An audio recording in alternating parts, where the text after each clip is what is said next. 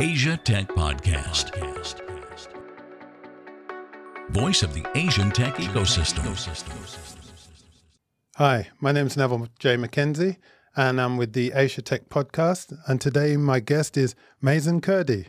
Hello, Mazen. Hi, Neville. How are you? I'm good. How are you? I'm very well. Thanks so much for having me. Good. Can you just introduce yourself? Tell us something about your background. Sure. So my name is Mazen Kurdy. I'm the CEO and founder of Stylemyle.com. And Stylemyle is an online marketplace for premium independent brands and contemporary luxury goods. So can you just give us something of your background? Tell us about your background. Sure. So let's see. Where shall I start? I'm from the U.S. I studied in the U.S. I also studied in Europe. I lived and worked in Europe as well, particularly in France. I spent a few years in the UAE, in Dubai and Abu Dhabi. And I've been just under 2 years in Singapore now. So what were you doing in the USA and France work-wise? So and Dubai. Yeah, and Dubai, yeah. So I've worked, I've had a mix of a career really. I've worked in SMEs. I started off working in SMEs. I moved on to working in startups. And then I had a stint working in a few multinationals. And then now I find myself back, I'm always being pulled back to startups. So I'm back in a startup again. And what kind of industries were they? So it goes from, I started off in healthcare in the US. I worked for a company that started off, I think I was the fifth or sixth employee. And within several years, they had over 300 employees and they were sold to a big VC. And then from healthcare, I moved on to working for a competitor of Uber, one of the Uber competitors in Europe. And then from then I worked for one of the largest food-related companies in the world. And then now I'm working in fashion. So it's really a bit all over the place. Yeah. So do you think that's a good thing, being all over the place? Or do you think you should have stuck to one industry? That's an interesting question. I think it depends on your perspective, right? So in my case, I think it's fantastic because I get to see things. Either I see patterns in different businesses that completely don't apply, or I see patterns that do apply, even though it's a completely separate business. Yeah, because I've noticed entrepreneurs that seem to be successful, they have a broad background. Either they've grown up with one company where they've had different roles, or like you, they've switched from one industry to another, and then they find a hole. And then they say, right, I'm going to apply everything I know to that hole. So is that something that you feel you can do? I think so, definitely. Even in my multinational roles, they were still entrepreneurial. I was still left kind of on my own device to do what I needed to do. You still have a boss, of course. And so I think, yes, over time, well, let me rephrase that. As an entrepreneur, you're kind of always looking for the holes. It never stops. And I don't know if that really connects with other entrepreneurs if they hear or listen to this, but it never really stops. You're always looking for that sort of gap somewhere because you want to fill it. Okay, so you're here with Stylemyle? That's right, yes. Right, so can you tell us a bit more about Stylemyle? Sure. So Stylemyle is an exclusive online marketplace. It's a platform for, as I said before, premium and contemporary luxury brands. And really, what we're doing is creating a platform where independent, emerging premium brands have a place to showcase their products. And at the same time, we mix those brands in with established contemporary brands. So where are those brands coming from? Can you give us examples of the countries or locations? Sure, absolutely. So right now, what we're focusing on is Europe. So most of the contemporary luxury brands come from Europe. It's really a west to east type of phenomenon. But what we're looking at doing is taking those brands and then mixing them with emerging brands from Europe. And then also our second phase is looking at doing that with brands that are upcoming here in the East. So particularly in Southeast Asia.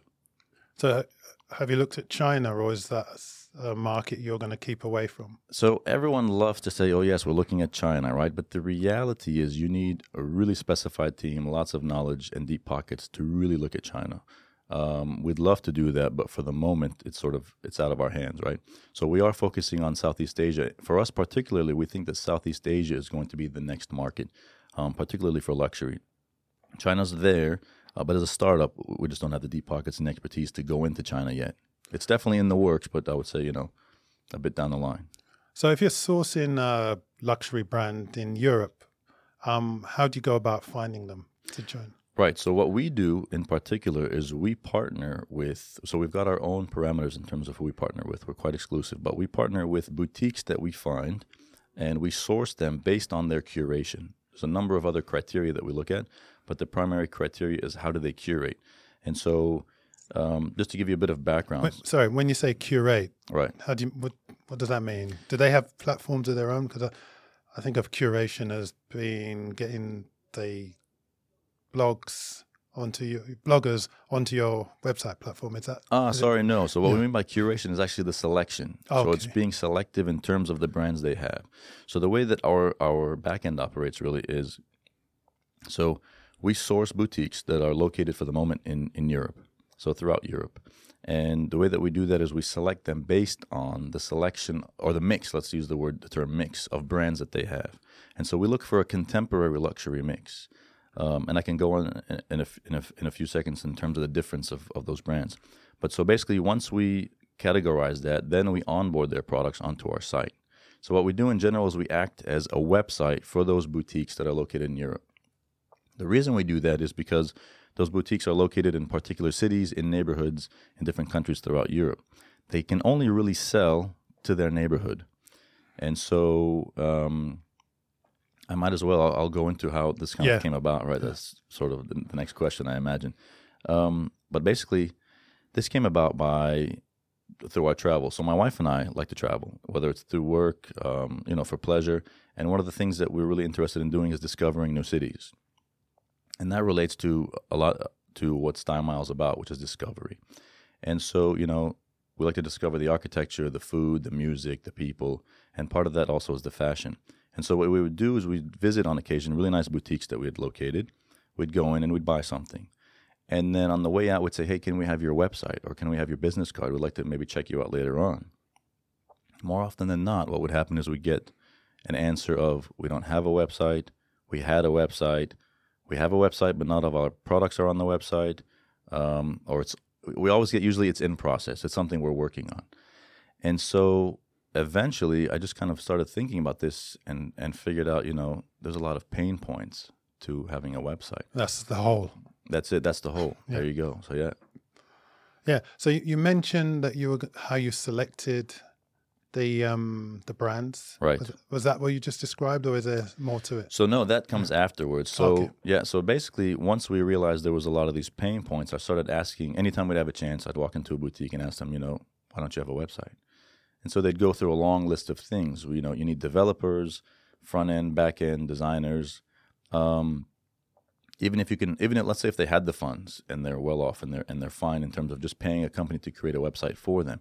Well, now you have this entire marketing aspect of it, where you literally need someone. You need a team full time shooting your products, styling your products, and then even if you could do that and you have a really nice website. Now you're just an island in the middle of a sea of millions of other websites. So how do people find you? And so that's how it came about in terms of, the idea for Stylemyle. So now going to the brands, once we do that, that's kind of our own criteria in terms of how we select them. But basically we look at them having a contemporary luxury mix, which is another way of saying a more affordable mix in terms of their brands. So we're not looking at the traditional luxury brands. It's more of the affordable contemporary luxury brands. So many of these, in my experience, which is limited, designers would be attached to these boutiques. Is that right? So the way that it would work is these boutiques, the owners or someone in the boutique goes out and actually buys these products from the brands themselves. So do any time do you work with designers? Right. So what we do as well is you have emerging designers that are known. So for example, in Singapore, you have designers that are known locally in Singapore, but they're not known in France or the UK or London. And so what we do is we select certain designers that we feel have a good future on the site, and then we integrate them with the established designers as well. And is there do they get in touch with you, or do you only go after them? No, we pretty much go after them. So we're quite exclusive, so it's more of we research them, we see where they're selling, we see what type of materials they use, where is it made, what is that unique product that they're selling, and then we'll go out and contact them and see if they're a right fit to be on Stylemyle. So when you started, how did you finance the company? Was it something you started on a small scale, or was it something that you thought, this is going to be big, let's go in big? Was it small or big? So we think this is going to be big, but this is fashion, right? So it's a segmented market, and it's a long burn. So we're self-funded. We've started off small. However, now we've grown to a certain size. How big are you? So in terms of our team, we're roughly 10 persons. Obviously, still a small startup. Yeah. And then another 5 to 10 in terms of freelance. So we have our own photographers, models, stylists, hair, makeup. We have to do all of that. And so in terms of the core team, we're just under 10 people. And so, I think that's where we have had some challenges, but we've been able to make it to where we are now. And we're just starting to potentially looking at funding outside of what we're doing now. So you're based in Singapore. Right. And you have teams in Europe? Right. So we've got a team in Europe now. Yeah. We've actually just opened up a small office in Europe. And so, we've got our hunters, let's say, in terms of looking at brands that we're sourcing there. And now from Singapore, we're looking at... So Singapore's a great place, to rephrase that. Singapore's a great place in terms of pivoting from Asia to Europe. And in terms of that, we're looking at now setting up a team here so we can start looking for those brands here as well. So in Singapore, we're okay. We've got the brands that we want to work with. And we're more looking at now, in particular, Indonesia, Malaysia, Thailand, Vietnam. There's some really fantastic brands that can go west. And then at the same time, looking at building up our customer base in Southeast Asia to bring those brands coming from the West. So how do you get from being a small company in what is very competitive? Because from what I can see, my wife, she's always shopping online. Not always, but frequently.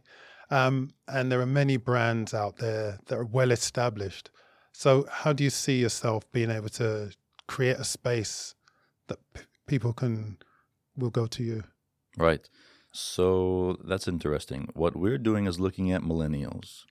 So for those that are listening that aren't familiar, so millennials is that grouping of people that have been born roughly in the early 80s to the mid 90s.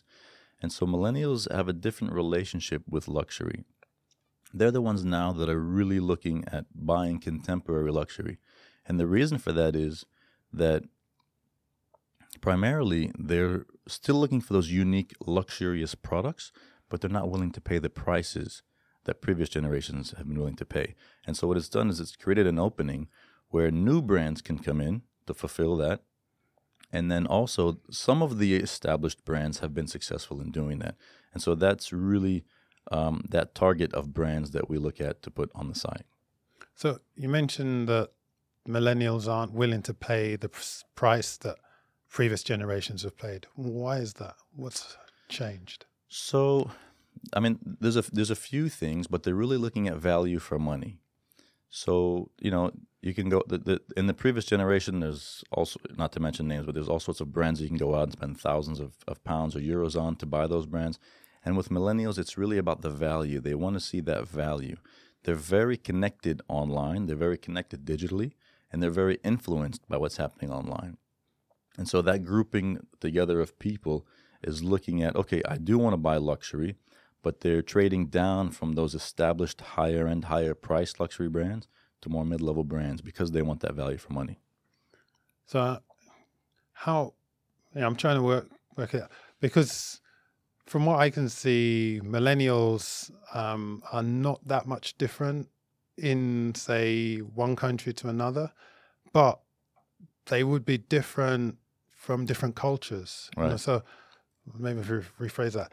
Different cultures, do they have different types of millennials?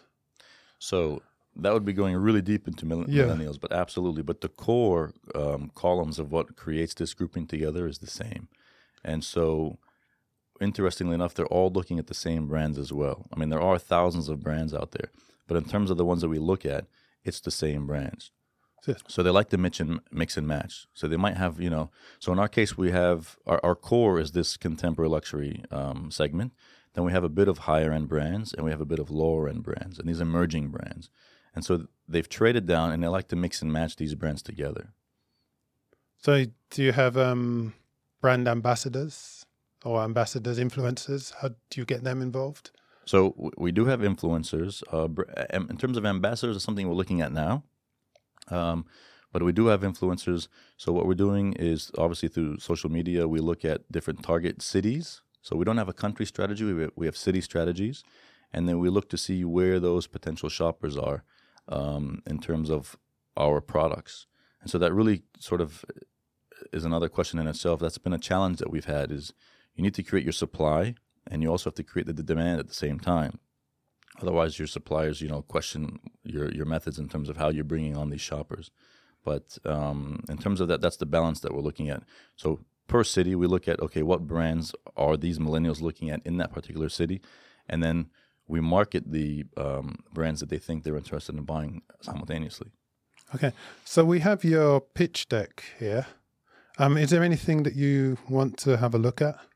Or you could describe that would help us out? So sure, this is more of a back-end perspective, let's say, in terms of our boutiques and our designers. So when you look at this, if we were speaking to a boutique in Europe and they had questions for us, we might say to them, so are you currently selling anything, let's say, in another city?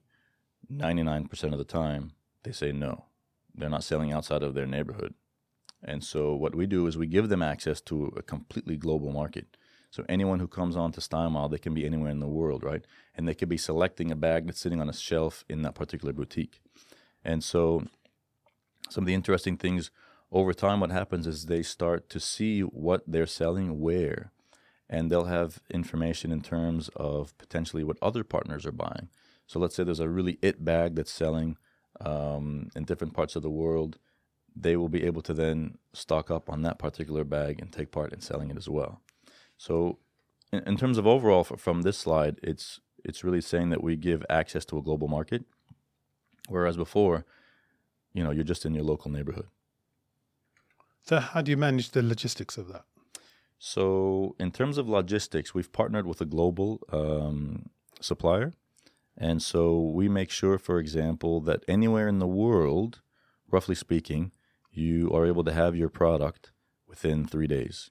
So if you have someone in the US and they've ordered from a boutique in, let's say, Croatia, for example, within 72 hours, the product is at your door. So would that be handled by your logistics team, or do you outsource that? So that's outsourced. So we have a logistics partner. We oversee it to make sure everything is working properly, but that's outsourced to a logistics partner. It's a global logistics partner. And if there are any complaints, which is where many companies fall down to. Right. How do you handle those? So in terms of complaints, knock on wood and everything else, we don't have those often now. But the idea is we have our own packaging that we use. So everything's consistent. No matter where you order from, you have the same experience. I think potentially really things that can happen are, forces of nature, weather, things like that can slow down a package. Normally, in normal conditions, the global suppliers have really taken care of that. Okay. Is there anything else you want to mention? Let's see. I think, for anyone out there that's listening, what's interesting about fashion, and particularly contemporary luxury fashion, it's a fragmented market. So just as of last year, there were over $300 billion in sales in the luxury market, personal luxury goods. And so it's expected to go over $450 billion in the next several years. Again, it's fragmented, so there's room for different players. And so I think if you focus on the right niche and you offer, like as you mentioned, the right service, it's a really interesting time to be in the luxury fashion space, particularly digitally. And if anyone wants to get in touch with you? Sure, they can reach me by my email, and I'm quite active on LinkedIn as well. So do you write on LinkedIn? I don't write on LinkedIn myself, no. Yeah. But if anyone reaches out, I'm happy to respond back to them. Okay, thank you very much, Mazen. And we'll keep in touch. Thanks so much, Neville. I appreciate being here. Thanks. You've been listening to Asia Tech Podcast. Find out more at atp.show.